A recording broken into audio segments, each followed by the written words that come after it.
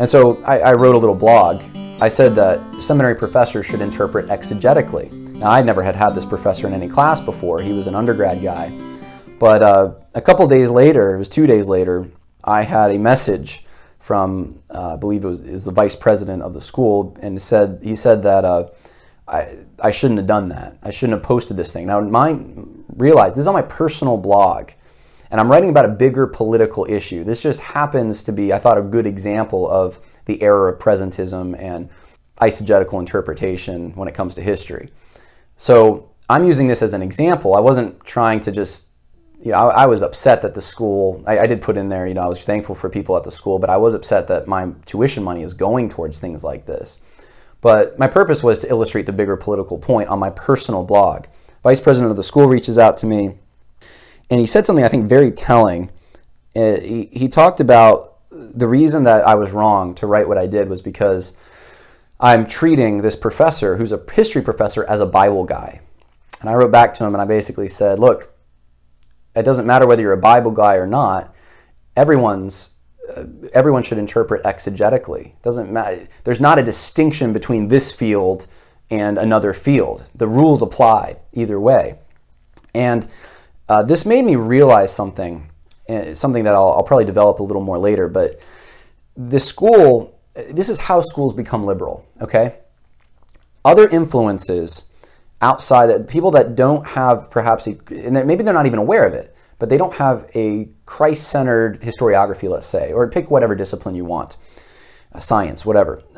They will infiltrate, and maybe they're not even trying to infiltrate, but they become professors out of school, and because maybe they're very involved in their church, maybe they could be even strong Christians, they love the Lord, but they've been taught from the point that they were a little kid all the way through high school, through college, graduate school, PhD, they've been taught a worldly philosophy. And now, because they have a personal relationship with Christ and all the rest, they can go teach at a seminary. So there's a compartmentalization. There's this discipline, which is, we're going to use history as the example here, but we could use any number of, philosophy could be one, any number of disciplines. But there's this discipline, and I learned about this discipline in these secular places, and I adopted secular philosophy. That's the point that's dangerous. It's not necessarily going to these places, it's adopting their philosophy. And then, though, because I'm a Christian, I can sign the statement of faith at the school, and everything's fine. And be involved in my church and be looked. And so the guys over here, right, who are the seminary professors teaching Bible, who are church guys and pastors, they're saying, oh, when it comes to this field, counseling, history, science, go to this guy because he's the specialist. He's the expert on this. I know this field. And so different rules apply to the different fields. The problem is these rules that apply to different fields are different, and so they actually contradict one another. They don't mesh. And I think that's one of the reasons that schools tend to go liberal. I mean, the Ivy Leagues were started as seminaries. They went liberal because other final authorities came to dominate disciplines within the university. And it's impossible for those influences not to seep in to things that directly affect Christianity. So social justice can seep in, a neo-Marxist idea, critical race theory, these things can seep into theology and introduce categories that aren't even in the Bible because so-and-so, the specialist over here, or group of specialists, say that these things are true or important. And so you have now generations that grew up under secular thinking, public school. It is a secular religion. They start teaching at Bible schools, seminaries, and so forth. They train the next generation of pastors. Those pastors grow up, and those pastors have adopted a compartmentalized view. Here's Christianity over here, and here's these other disciplines, and they have different final authorities, and they're okay, living with that apparently. And so this process continues, and it gets worse and worse and worse. So these guys who got trained at the seminary, who have a compartmentalized worldview, then they go back and they become the Bible teachers. So you can see how this problem becomes exasperated. And I think that's kind of what this gentleman revealed, in a sense, and I'm sure, I don't know him very well, but I'm sure he's a very nice gentleman. I'm sure, I'm assuming he loves the Lord. I have no ill will at all. But it was a very telling statement that he made, that there's Bible guys and then there's the experts at these fields. So I'm not going to go into full details on this, but I did end up meeting with the professor that I wrote about, or that I used as an example. I wasn't writing about him in particular, but I probably met with him for an hour. I don't think it'd be wrong for me to share details about everything that transpired, but I don't want it to distract. It's a petty personal situation, kind of, or it became that. It wasn't on my end, but it sort of became that way. I don't want that to distract, but what I do think the important point of this is I was told that someone from Academic Affairs wanted to meet with me about something I had said on a personal blog. And I didn't meet with them. I kind of headed it off, partially because of that meeting that I had with the professor, but it reminded me of what my professor had said, another professor who had said that if I said what I really believe, I would be fired. And he works for the campus. I don't. I'm paying the campus to learn. I'm a student. But a student posting on his personal blog, his personal views, was reached out to by higher-ups, was told that he may have to meet with Academic Affairs. That's concerning. That doesn't sound like a place necessarily of learning. That sounds like a place where you need to toe the line. Guarantee you, if I had written about, said, hey, I had this professor in class and I disagree with him about eschatology, here's why I think he's wrong, here's why I think I'm right. Or if I said, hey, Calvinism, or hey, creationism, I don't think I'd be having someone reach out to me. I didn't do those things, so I don't know, but I really don't. But because this is an area that there's an orthodoxy set up now. You're a heretic if you deny social justice and the gospel of racial reconciliation. Because of that, it was an important deal. So that gives you some idea about the environment at Southeastern. Principled pluralism. I wanted to talk about this. We're kind of closing up now with my experience, but I'm not going to name him, but one of the young kind of new guys who's popular at Southeastern and blogs a lot. He did a chapel message, and this is actually the message that he gave. I've heard this idea disseminated around Southeastern and other places, but he said that conservatives idolize their country, and he kind of blasted nationalism. It was very bad. And to his credit, he has said liberals, they have their idols as well. And he was using the story of Daniel. When I was listening, I was kind of like, okay, he doesn't understand what traditional conservatism is then, because conservatism is literally the idea that there's God, and then God has given responsibilities to government. They're a ministry of justice. And government has this narrow lane of justice, whereas the family has the ministry of education and the church the ministry of grace, and God's law applies to all these institutions, but different laws apply. They apply in different ways. But yeah, justice is given by God, and that's conservatism rests in that idea. That's the government's role. It's a limited role, limited government, right? Liberalism says, no, God is the government. So literally making government an idol. And so in this speech, I'm like, no, they're not. He made out like liberalism and conservatism are equally guilty of idolatry, and you making an idol out of your culture is this is such a big problem. And I thought that's not conservatism, even I think he had a distorted view of what nationalism is. I mean, we're supposed to love our countries. So where do you draw that line? At what point? Yeah, sure, anything can become idolatry, but there's a proper place for loving one's country. But today, in evangelicalism, I guarantee you at Southeastern, nationalism is bad, very bad thing. It's to the point where, I think it's a reaction to Trump probably, but yeah, it's every tribe, tongue, nation. You're constantly told every tribe, tongue, nation, every tribe. Of course it is. But the idea behind this thinking, the conclusion of this chapel message was that we should have what basically was a principled pluralism. That we should all get along in this secular country where we have our beliefs and we have our Christian beliefs, and other people can have their Muslim or their Hindu or whatever. Everyone can have their beliefs, but we get along because we have a principle of pluralism. And this idea, this speech wasn't necessarily that wasn't even the main point of the speech, but I noticed this idea was in it, and I remember I had to read a book for one class that was all about this, and this idea is on campus. They think that we're going to, I don't know if it's save Christianity or what, but we're going to have principle pluralism, which means we can survive. And so the problem is that leftists are totalitarian. That doesn't work. People on the left view government, like I said, as God, and they will stifle your free speech. And we're watching that right in front of our faces. We're watching, obviously, bakers and florists and photographers get targeted because they won't do a gay wedding.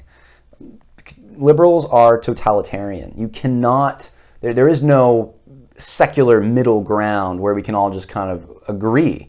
The country itself was formed on general Christian principles, and those principles are what made possible some range of belief because of freedom of conscience. Those principles being gone, Christianity America rejecting Christianity as its religion, and someone's going to say, oh, America never had Christianity as religion. 9 of the 13 states had official churches when the Constitution was ratified.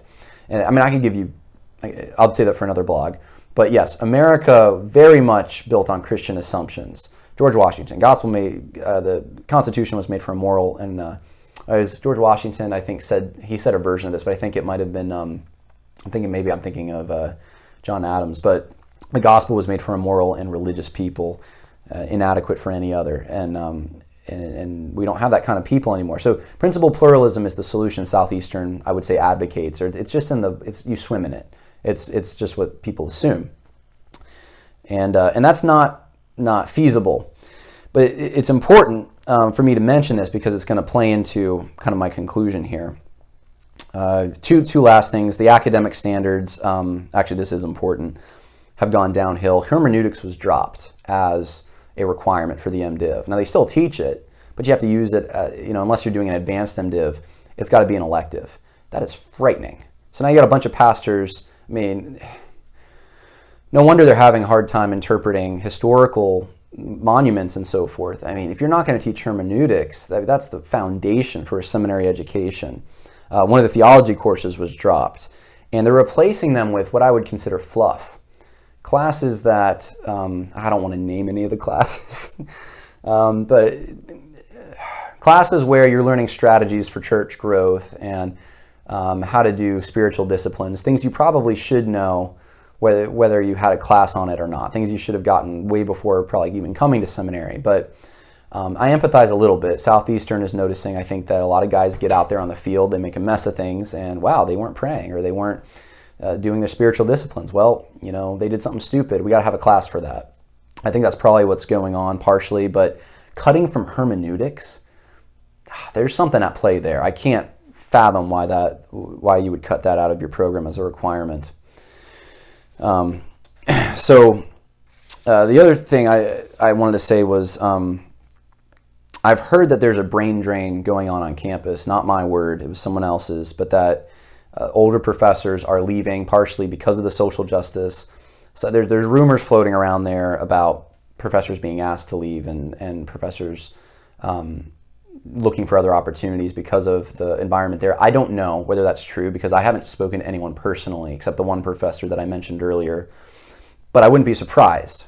And I have noticed that the places of prominence, which means what shows up on Southeastern's Twitter, their blogs, their Who Speaks in Chapel, the symposiums they have, the young professors that they're promoting more or less are not intellectually, from my interactions, anything like those who are leaving. So I'll leave that there. That has to do with the academic standards. So to review, here's my conclusions and my explanations for why this is all happening. My conclusion is that Southeastern has adopted principle pluralism as a way to share something in common with the world. Now, they may not be conscious of this, but that is at least the effect it has. You can, like Danny Akin's video, we can agree, we can work together on this, where there's this middle ground that we can this neutral territory that we can meet on. So principal pluralism plays its part. And critical race theory, feminism, and things that are really, they introduce categories that are outside of Scripture. These things are, I think, because of principal pluralism, opening that door, because of people that have been educated in secular institutions, those things have been brought in now. And it's syncretism. I mean, it's been wedded to Scripture. There's Bible verses sometimes that are used to support them, but you look and it's not, Bible verses isn't talking about the same thing you're talking about. And this has twisted the mission of the school as engaging culture. And really engaging culture means it's a way to make peace with the world. It's because every time cultures engage, like I said, it's all the leftist things. It's being for unlimited immigration and being for affirmative action and welfare things. And I mean, every time it's brought up, it's not brought up for conservative topics or things that conservatives tend to care about. It's always things media cares about. So, and then the gospel is essentially, because of all this, is redefined as a way, using the term, I should say, gospel issue, not the gospel, but the term gospel issue is defined as a way to stifle those who disagree. So if you, let's say, I'll give you an example, right? I disagree with unlimited immigration. And even that word, I shouldn't even be using that. Illegal immigration. It's not even immigration, migration. See how the word, controlling the words really controls the argument. But I disagree with that. I don't think anyone, without being vetted, should just come in this country, right? I think a barrier is a good idea. So these are my beliefs. And I would rest those things on the idea, this Christian idea, that government is supposed to protect its people. It's responsible for its people. And protecting them is the number one goal of government. And especially if people are breaking the law, I mean, justice must come to bear on this. Well, that's a very simple explanation. Maybe I should do a longer video sometime on that topic. But because I believe that, and because that is, let's say, not compassionate, or they'll twist, there's a scripture that's often twisted in the Old Testament about how to treat strangers, and this is somehow endorsing illegal immigration. Because I'm out of step with the thinking on these issues, I'm somehow not in keeping with the gospel, because I am not forwarding a gospel issue. I am opposing a gospel issue. A gospel issue is feed all the hungry that come here, and that's, which is a confusion of the responsibility of church and state. But people could say that I'm basically against the gospel because that's a gospel issue. And so this is used as a hammer to quell people who disagree. So that's what's going on at Southeastern. Why is this going on? Well, I explained this a little bit before, but I think the compartmentalization is a big part of this. There's a Christian truth, and then there's these various disciplines with secular truths. I think wanting to be loved by the world is the motivation behind most of this. I think especially younger evangelicals, embarrassed by their parents, embarrassed that the media made them out to be buffoons when they were following, let's say, Jerry Falwell or Pat Robertson or some element of the religious right. They're trying desperately to prove to the world that we do not believe what our parents believed. We're not the crazy right-wing anti-abortion people. We also, abortion's not good, but let's talk about immigration. Let's talk about climate change. Let's talk about, especially the favorite topic now, racial issues. Now, that's going to change. I predict that's going to change. That's not going to be the only issue. There's going to be sexual issues that come into this because you can't escape the logic of it. But it's going to be these issues of the left, and they want the world to know that they're not crazy like their parents were, at least how the media portrayed their parents. So they emphasize these issues that the world also finds palatable. And then thirdly, I think white guilt has a lot to do with it. And the reason I say this is because in the chapels especially, there is a constant effort to denounce segregation. Why are our churches so segregated? We need to stop this segregation. Meanwhile, all the professors that I know, because I visited all the churches in the area, they all go to white churches and they won't join black churches. So The reason for it is because a lot of the black churches have different theology and they wouldn't agree with that theology. They're not Pentecostal. They're not. There's all sorts of reasons for that. It has nothing to do with race. But a lot of these guys who are saying, they're saying, well, we need to change so that we need to adopt social justice. So African Americans, and it's usually African Americans. There's a lot of other races out there, but usually that's the race they focus on. They're going to come to our churches if we adopt social justice, and we're being bigoted if we don't. And meanwhile, they're all going to these white churches and harping on them. So I don't know if this is purchasing white guilt, purchasing your indulgences to say, I go to this church, I'm guilty for everything I'm doing, but because I took this stand, because I said this, I'm somehow okay. But it's weird. And another focus is obviously the sins of previous generations are harped on a lot of talk about the civil rights movement, a lot of talk about slavery and how bad these things were. And of course, there's horrible things, absolutely horrible. Don't let me sugarcoat any of this. But that being said, these are the sins of, at best, fathers. Sometimes they're not even fathers. Sometimes you have no connection to any of these horrible things that took place. But there's an intense focus and obsession with those sins of the past. And of course, it's perpetual. We should always be apologizing. It's like Hebrews 10:11, always offering sacrifices, these exhausted priests, never able to get forgiveness. So when's the day that we're forgiven? I mean, do we need to get a spokesperson to come up and say, I represent all people from this disenfranchised group, and the homosexuals forgive you, and minorities forgive you? It never runs out. There's always a new statement being made. There's always a new effort to somehow prove to people that we're really sorry. The SBC is really sorry. Southeastern's really sorry. So they're not taking their comfort from the cross, that the cross, Jesus, all the sins of the world were nailed to Jesus when he was up there on the cross. And that's the reason I went to seminary. It's because I wanted to get that message out there. I wanted to learn how to interpret the Word of God in the original languages, not having it academically dumbed down. I wanted to know Jesus better and his Word and have others know him better.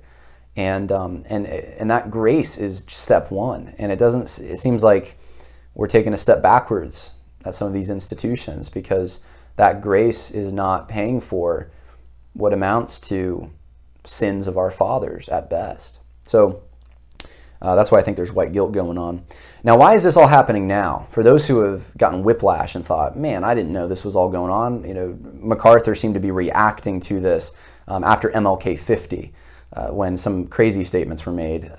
MacArthur, you had James White, you had Doug Wilson, and Doug Wilson actually, as to fair to him, he's been writing on this for a while, but there were others, obviously, that saw this as a problem. They drafted the social justice statement against this. Their heads were spinning. How did this happen so quickly? I think one of the reasons, it was there before. It was there. When I was there in 2014, I saw glimpses of it, but it was kind of under the surface. I think when Trump got elected, 80% of evangelicals went for Trump. 80%. So the vast majority. And the leaders, the elites, I should say, at academic institutions, they were not recommending Trump. They didn't like Trump. And I think that's really upset a lot of them. I'm not saying that's the only reason, but I think that's really inspired a lot of them to take action now and to say the things that they're saying. They want control back. And they might get it to some extent. I'm going to make a couple predictions here. I think there are going to be splits within the SBC because pastors being trained at these places are going to go out to their congregations, and their congregations are conservative, and they're going to try to impose some of these things. In fact, I just talked to someone not too long ago who went to a church, Southeastern guy, and he tried to impose this stuff, and this guy had to leave. Says, why are we talking about social justice all the time? And why are we losing focus? So there's going to be a split somewhere along the line. Another prediction, I think they'll adopt integrated counseling, meaning psychology with biblical counseling. And the reason for that is some of them have kind of cozied up to I forget the gentleman's name, but there's a counselor out there who counsels racial trauma, like people that have, experienced discrimination, supposedly, and he'll counsel them. And that's specific to what he does. Kyle J. Howard, that's his name. Some of them are friends with his, or along those lines. Well, that is not possible. It's not possible to do that from a biblical counseling model. Those categories aren't in the Bible. You counsel someone because of the heart issues they have, and those heart issues aren't red, yellow, black, green, whatever. And so I do think integrated counseling will, if it hasn't already, will become part and parcel of the Southeastern. I think in 15 years, I'm saying 15 to 20, I really want to say 15 to 20, they're not going to be Orthodox anymore. Either in their practice, it'll be obvious that they're not, or in their statements, they'll actually change them. I don't think it'll take that long. I'm hoping I'm wrong about that. I'm hoping that they turn around. But if they adopt this stuff and it continues, there's no way. The academic standards, I think, will also continue to plummet, just because that's the trajectory. Here's my encouragement, okay? So I've said all these things that might have you down, or if you're a social justice guy, you're like, yes. But let me give you encouragement. If you're not a social justice guy, not everyone at Southeastern believes this stuff. Let me say that again. Not everyone believes it. I just had a guy on social media reach out to me who said that they were a Southeastern student. And in fact, I'm not going to say it. Anyway, I was going to say something that might describe them, though, so I'm not going to mention it. But they are very much against the social justice stuff and discouraged, and I encourage them. And there are professors there who do not toe the line, but are, like I said, they're muzzled. They can't really say much. So be encouraged that you're not alone, even if you are on campus listening to this and you have to finish. Also, God will grow his church. That's what Jesus says, right?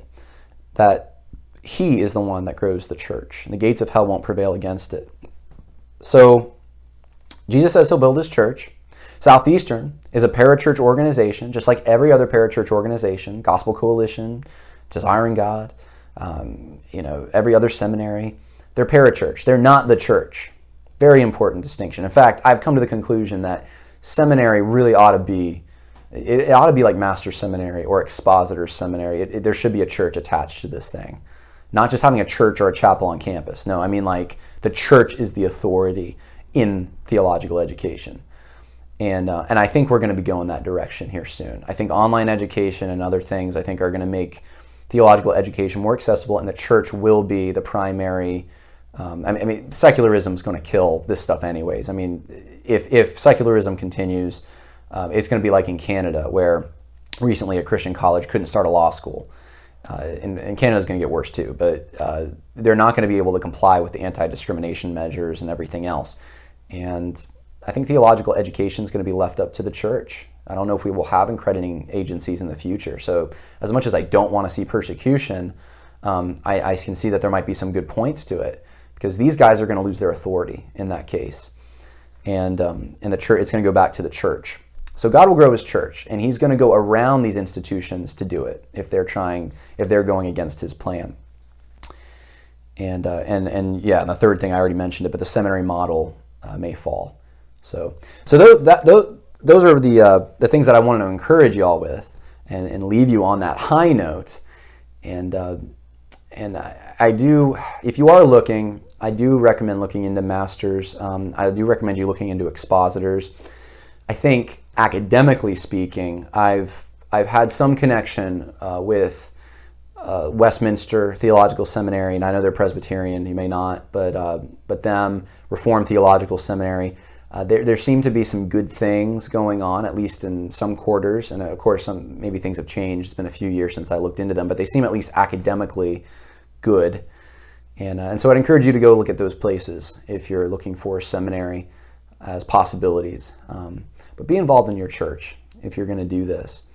And I hope you gleaned from what I said. And I know it's controversial. I almost didn't even want to make this, but I felt I needed to, and so I have. And if you're listening to this, then you probably are on. I said there would be 2. There's probably now, with how long I've gone, there's probably 3 podcasts now out there on this. But hopefully you got something out of it, and maybe you listen to it on double or triple speed so you get through it faster. But that's all I got about that topic. Next week, we're going to be talking about something different. I'm going to change it up a bunch. As you can tell, there's always different topics. Last week was hiking. This week is this. And next week, I've been toying with different things. I want to take a little break, I think, because this was it's kind of exhausting to go over the controversial stuff, the stuff that's controversial now. So why don't we go over stuff maybe from 100 years ago? I don't know. But I'll probably do something that has to do with history or church history, something that's interesting that you haven't thought of before or haven't studied, and we'll go from there. So have a good day.